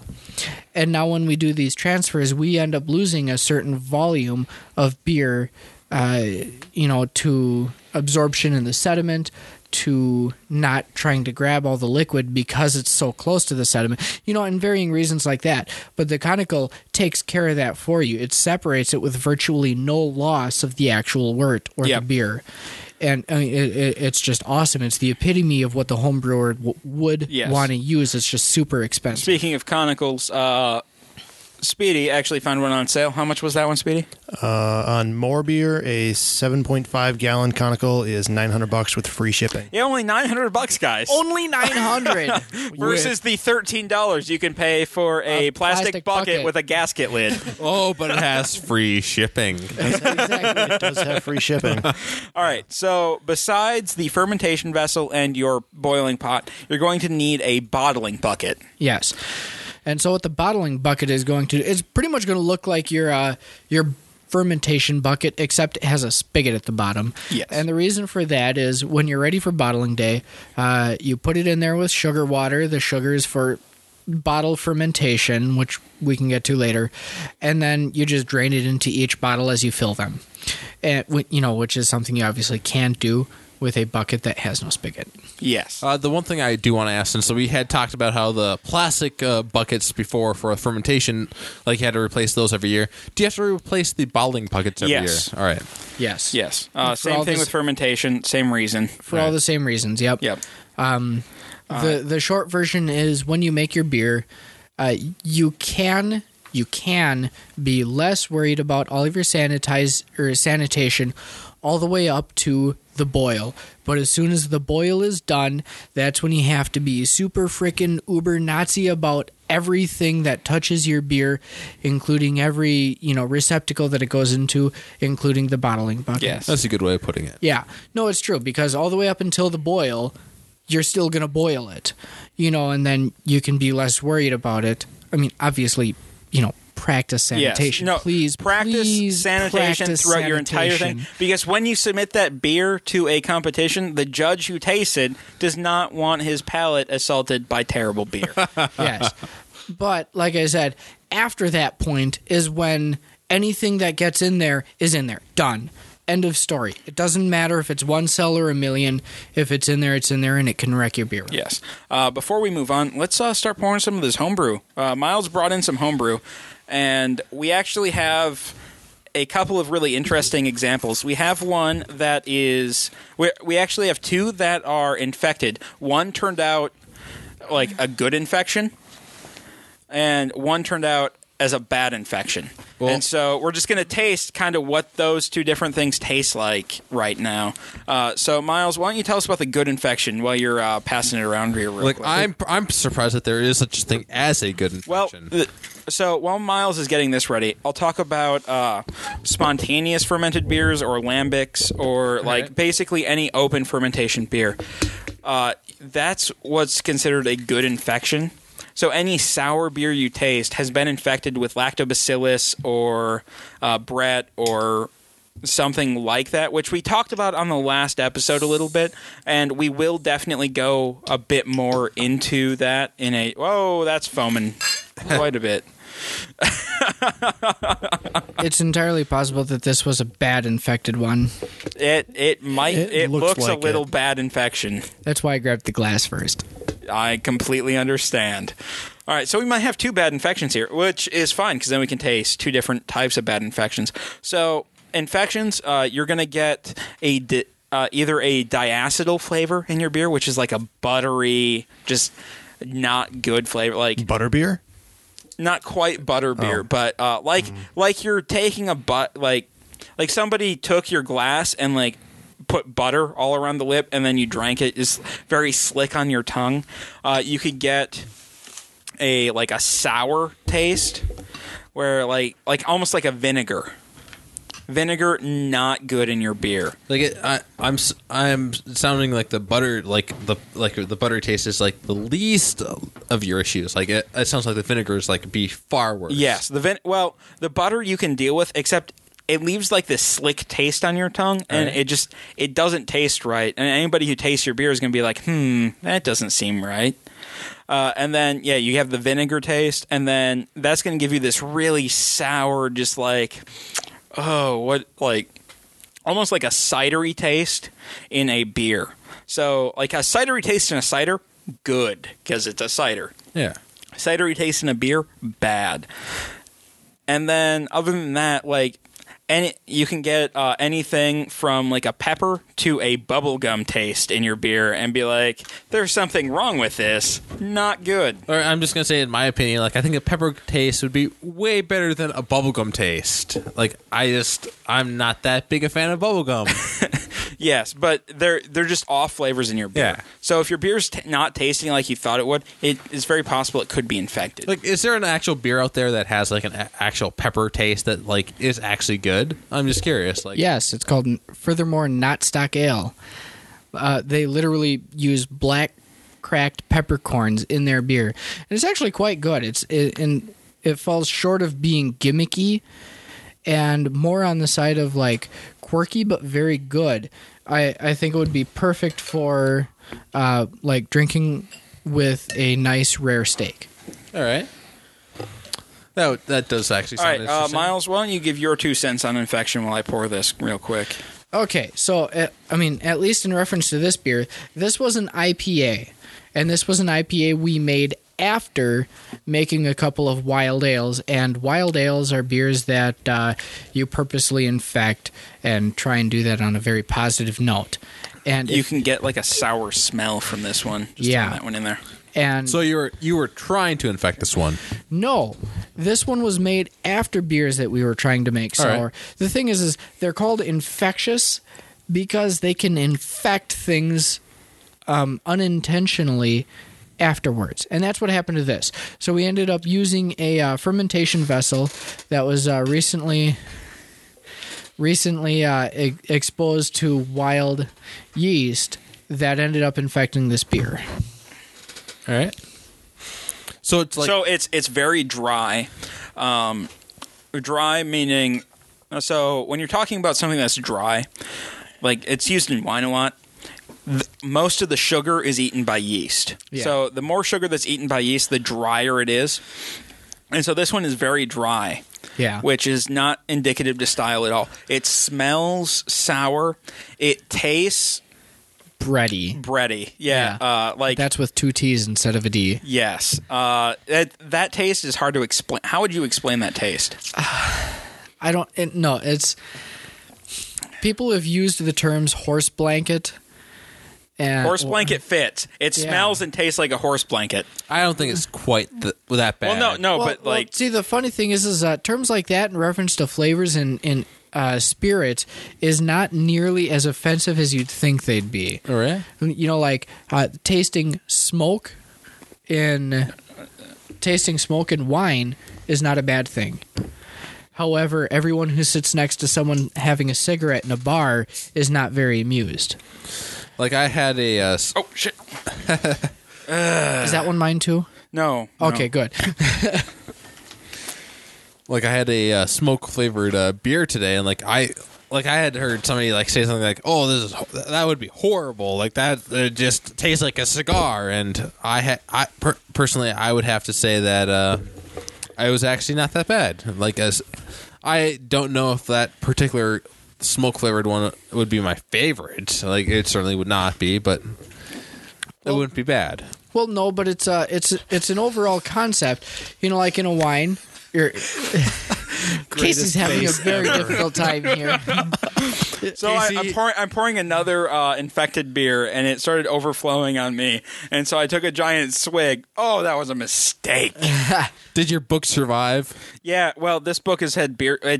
So the book Carlos is talking about is How to Brew by John Palmer. It's the brewer's Bible, basically the homebrewer's Bible. Absolutely, I've never been anywhere where it was not the first book reference. Yes, for me. and so it's had beer spilled on it multiple times. I'm not too worried about that. But You can always order another one off Amazon Prime. Right. yeah. So I'm passing around another beer here. Anyway, continue talking about your infections. Where did I leave off? I don't know. You were I'm talking sorry. about beer. I'm just surprised that Casey just poured out some of my beer to replace it with his beer. So, Oh, sorry. so let's see. I thought you were done with the infected beer. I'm sorry, Carlos. Oh no, I'm done with it. I guess I guess we'll see how bad this one is. Yeah, How to Brew is on Amazon right now for $12.38. Yep, and if you want a signed copy, you can get one on thebrewingnetwork.com. They're friends with John Palmer, and they have signed copies of How to Brew for sale. So, I'm just curious, how many times have you read this, Casey? back to back once, but I've referenced it thousands of times. And it has lots of recipes in it, or what draws you to it? There's some basic recipes to it, but it's basically the homebrewing process, start to finish, with a whole bunch of science thrown in. With all the different types, It is the perfect how-to mixed with the perfect reference guide. just have everything from extract to all grain. It has everything. Yes. All right. All right. No, so literally everything you can imagine. and everything. anything you can think of, any question you have about brewing can basically be answered with that book. Yeah. All right, so what we're drinking now is a commercial beer that is infected. It's by Woodman Brewery in someplace in Wisconsin. I don't know. I picked it up. You get it's a different type of infection. It's very cidery. Tastes kind of watery. It doesn't smell very good. It's a vanilla bourbon ale that they tried, so it tastes like the wood that they put in might have been carrying some sort of infection. Just before that, can I ask what did you think of my IPA? I hated it. Okay, thank you. It was atrocious. I'm sorry. I'm surprisingly a big fan. I don't know. It might just be me. Honestly, maybe it was the bottle, but it was way too much Brett. Believe me, it was probably the bottle. I think that's only the third one I've opened that has foamed over that way. The rest have, but then again, it has also been sitting for quite a while at this point. Like I'm going to have to say, like in my case, I thought it was drinkable, but it wasn't an IPA that I liked. Yeah. Yes. Well, I mean, and that's incredibly valid because, it was never an IPA that was supposed to turn out the way it did. Okay. Anyways, moving on. Go ahead. All right. So, let's just take this, finish our infection talk, and then we'll move on with the brewing process. All right. This new beer, I'll go first with this one. I think this was pretty disgusting. It was like the other one. The other one was drinkable. All right. No, this one was just not drinkable at all. Right. Like I don't think it was supposed to turn out anything like this. I like this beer because the faces you guys made were funny. Would you like to try it? No, get that shit away from me. You might like this one. It doesn't taste like beer. Yeah. It tastes more like a very light-bodied bad whiskey, maybe. I don't know. It's not good. No, it's really weird, right? Like if you had to describe this beer in one word, what would it be? Funky. Funky. Funky is a good word. Okay, so fair enough. It's not inaccurate because funk is the term that they use for the vast majority of wild beers out there. I do not like this beer, and I am one who can appreciate a beer for what it's supposed to be. This is obviously a beer that is not what it was intended to be. It's not even just like they're between a couple of ideas and can't decide. It's just this isn't what it was supposed to be. Yeah. Wholly and completely. It just did not finish. Yeah, it's a terrible beer. It just does not taste good. And at the very least, I can accept that it was infected when it wasn't supposed to be, and it's bad for that reason. So, yeah. Whatever. I can, whatever. Yes. So, yeah. So, those are two examples of homebrew gone awry. Though I guess one of them was commercial, so even the big guys screw up. Short version, never skip on your sanitation. Yeah, that's really what it comes down to, because during your making of the beer, during your fermentation, during your bottling, all of those are steps where it can become infected. And moving on with the equipment you're going to need. After the bottling bucket, you're going to need a siphon hose. So let me just reread this list real quick. So to start with, you're going to need a 5-gallon pot. Yep. A fermentation vessel, plastic bucket, glass carboy. Or glass carboy. Yeah. You're going to need a bottling bucket, which is a plastic bucket with a siphon or a nozzle on it, basically. Yeah.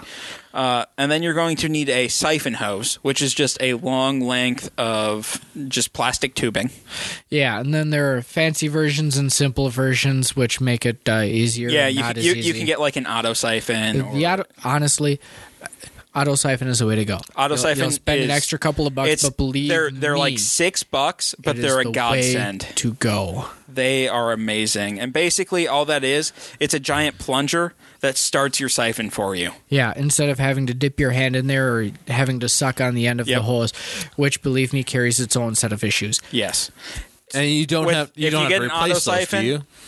Auto siphons you really don't have to replace. No, I mean every once in a while, but they're $6, so it's not a huge deal. No, it's really not. It's not a auto siphon.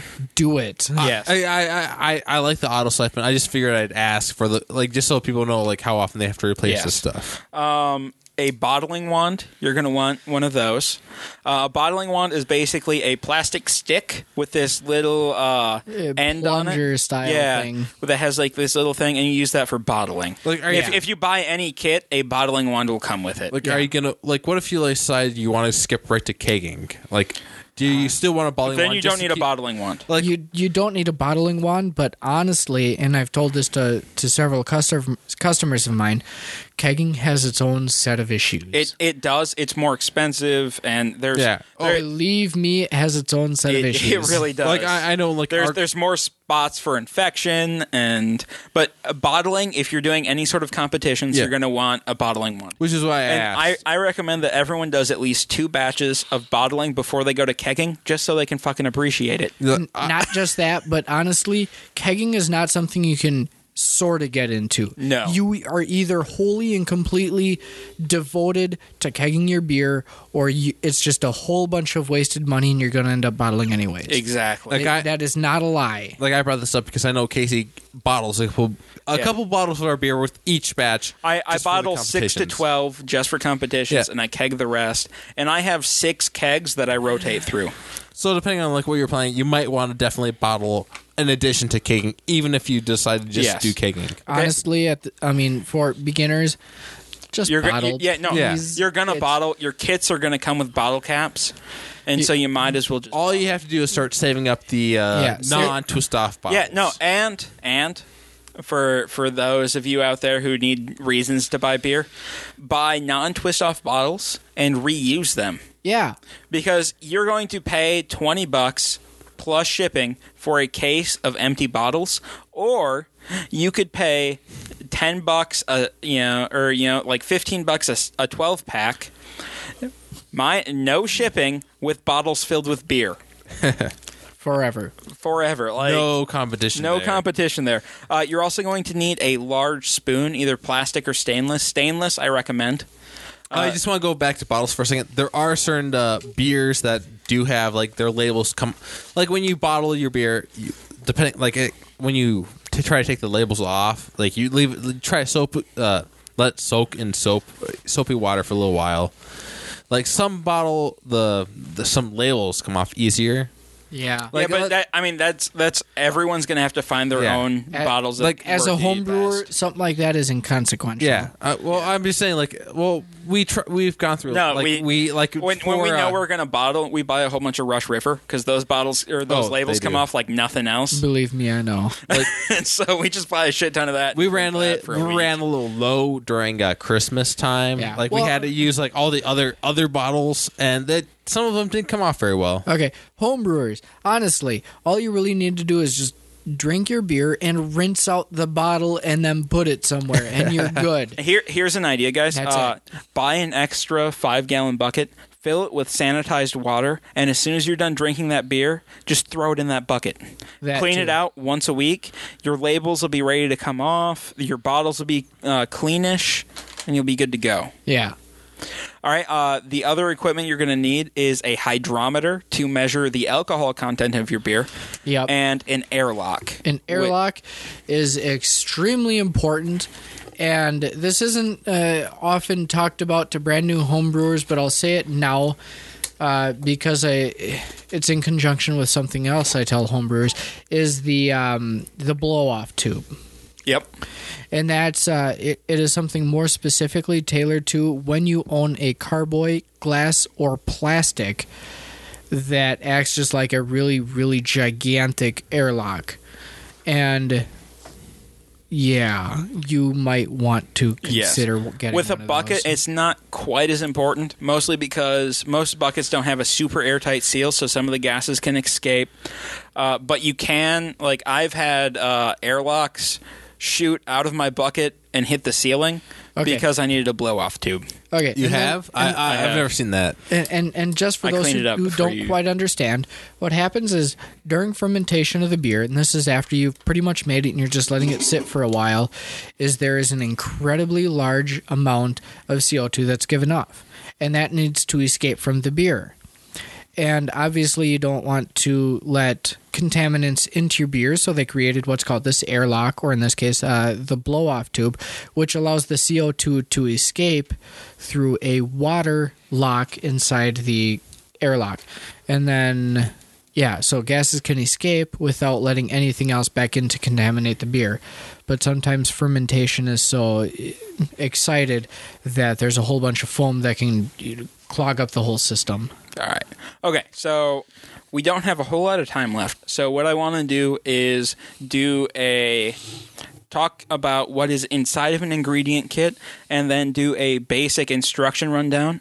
And then we're actually going to post a video later this week or next week that will show you how to actually do the extract process start to finish. Yep. So, all right. So inside of an ingredient kit, you're going to find your hops,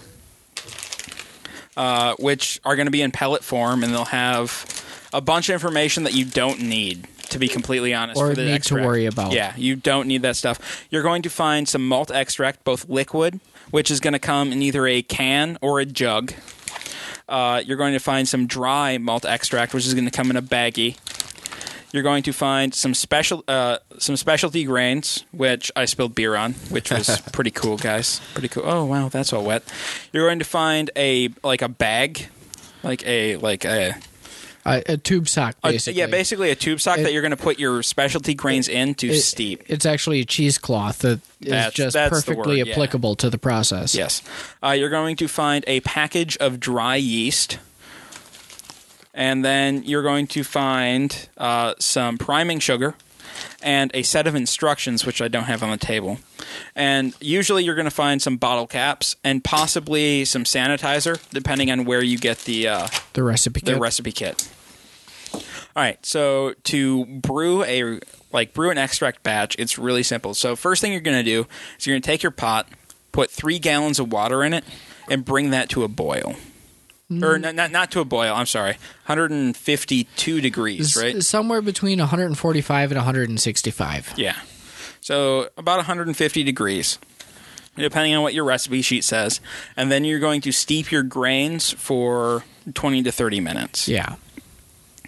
And then after that, you're going to pull out your steeping grains. Yep. And bring your pot up to a boil. And once it's up to a boil, you're going to add your malt extract.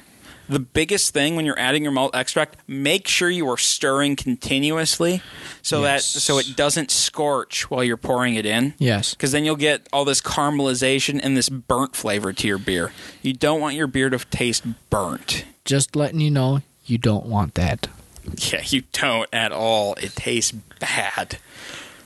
All right, and so once you've done that, and you've brought it's all up to a boil, you've poured in your malt extract, you're gonna pour in your first addition of hops usually. Yep, and that's your bittering hops. Sometimes you'll get a recipe kit that names the hops bittering, flavor, and aroma. Yep. Bitter is always first, flavor is always second, and aroma is always at the end. Last. And when you're looking at when to add stuff, so your typical boil is 60 minutes. Yep.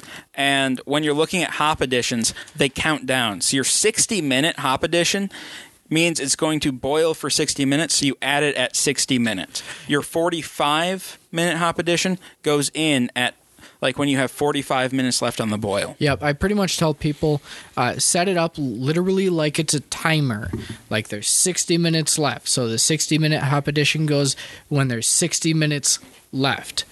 Your 5-minute hop addition, in this case, aroma, would go when there's 5 minutes left. So it only boils for the last 5 minutes, yes, etc. All right. And then while you're boiling, make sure you watch out for boilovers. Those are really common, especially if you're only using a 5-gallon pot.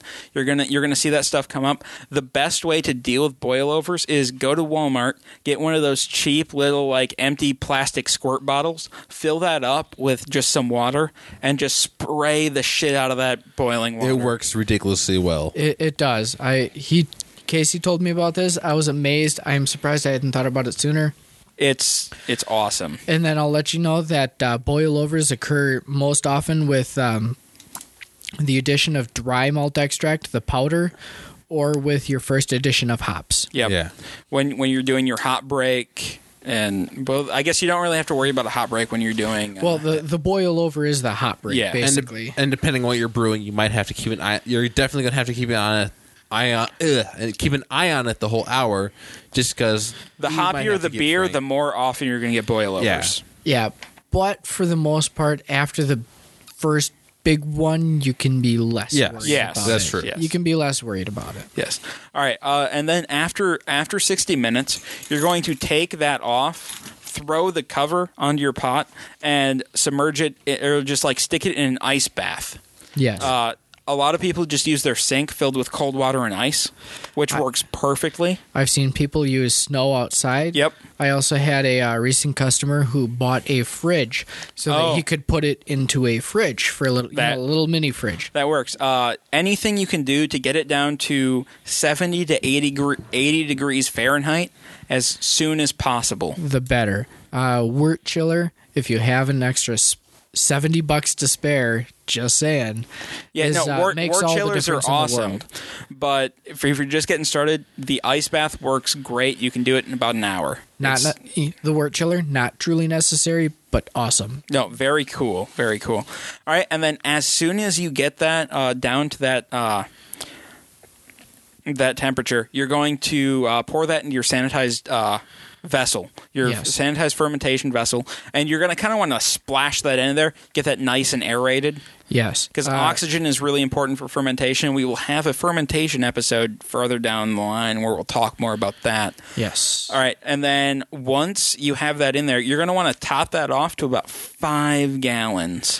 Yeah, for many of you homebrewers, if you're really worried about making that actual 5 gallons of beer when you bottle it, you can top it off just a little bit higher than that. For those of you who are more worried about it truly fitting the recipe you're trying to make, put it only at 5 gallons. You're going to end up losing some to absorption to the crap that's sitting at the bottom of the carboy, and you're also going to lose a little bit to hydrometer readings. Yep. But overall, that's fairly inconsequential.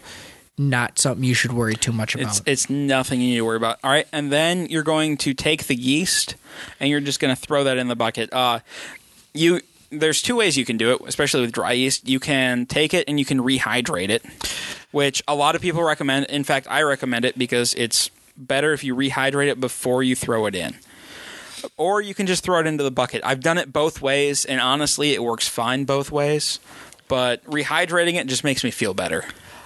I'll say that over time and some of the feedback that I've had from the recipe kits that I've been selling to my customers, rehydrate your yeast with 30 exclamation points. Do not skip this process. It's so freaking easy, and it makes all the difference in the world. And the short version of why is this. You have the dry yeast, it's dormant, it's sleeping, and then throwing it just into the carboy with your beer is very... It's going to shock the yeast. It's a very stressful environment for the yeast. The easier you are, the healthier they are, the better for your beer. And if you put it in warm water first for at least half an hour, which is literally all you have to do, just some warm water for half an hour, all the difference in the world entirely. You can see as much as a 5 or 6 day speed increase on your primary fermentation. Yeah, your primary fermentation is going to go a lot better and a lot faster if you rehydrate your yeast. Yeah, I mean, for example, if you don't do that, you can have to wait up to 3 or 4 days for fermentation to start. Yes. And then wait up to 2 weeks after that for fermentation to finish. Whereas if you do the yeast start, which is what we're talking about here, if you do that whole warm water thing, you can see fermentation start in as little as a couple of hours and then finish 6 days later. Yes. I mean, you can save yourself a week of time by spending half an hour just putting it in warm water. All right. So yeah, that's basically how you that's a homebrew 101. That's how you start. And next time we do the homebrew episodes, we're going to go into a little bit more detail on some of these specific processes. For those of you who are interested in homebrewing, please start and let us know if you do your first batch or your 15th batch in the next month or so. We definitely want to talk about it. And so yeah, just let us know how it goes. And if you have any questions, feel free to email us. Or, find us on Twitter or Facebook or whatever. Or hop into Divine and ask Myles directly. Yep, I am the craft manager at Divine.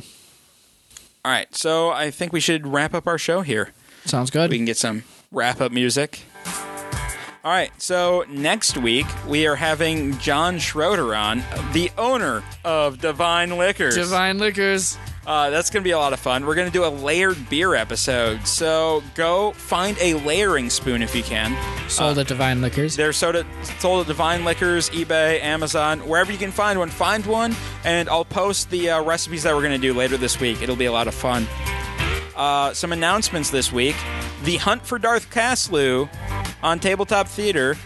The final episode airs Wednesday, February 27th. I'm really excited for this finale. It's going to be a lot of fun. Carlos has taken over the blogging duties on Blind Ninja Studios, so make sure to check out the site every Monday for a new blog post. Team Fortress 2 night, guys. Friday, March 1st, we are hosting our very first Team Fortress 2 night. The official start time is at 9 p.m. CST. Unofficially, the servers will be up before then, and we're probably going to be on by 7:30, 8 o'clock that night. So if you want to stop in early, great, we'll be there. Server information you can find on our Facebook page. We created an event. It's all kinds of exciting. And if you have any questions, shoot us a message on Facebook or send an email to theninja@blindninjastudios.com. Question of the week for next week. If you could have any one album for the rest of your life, what would it be?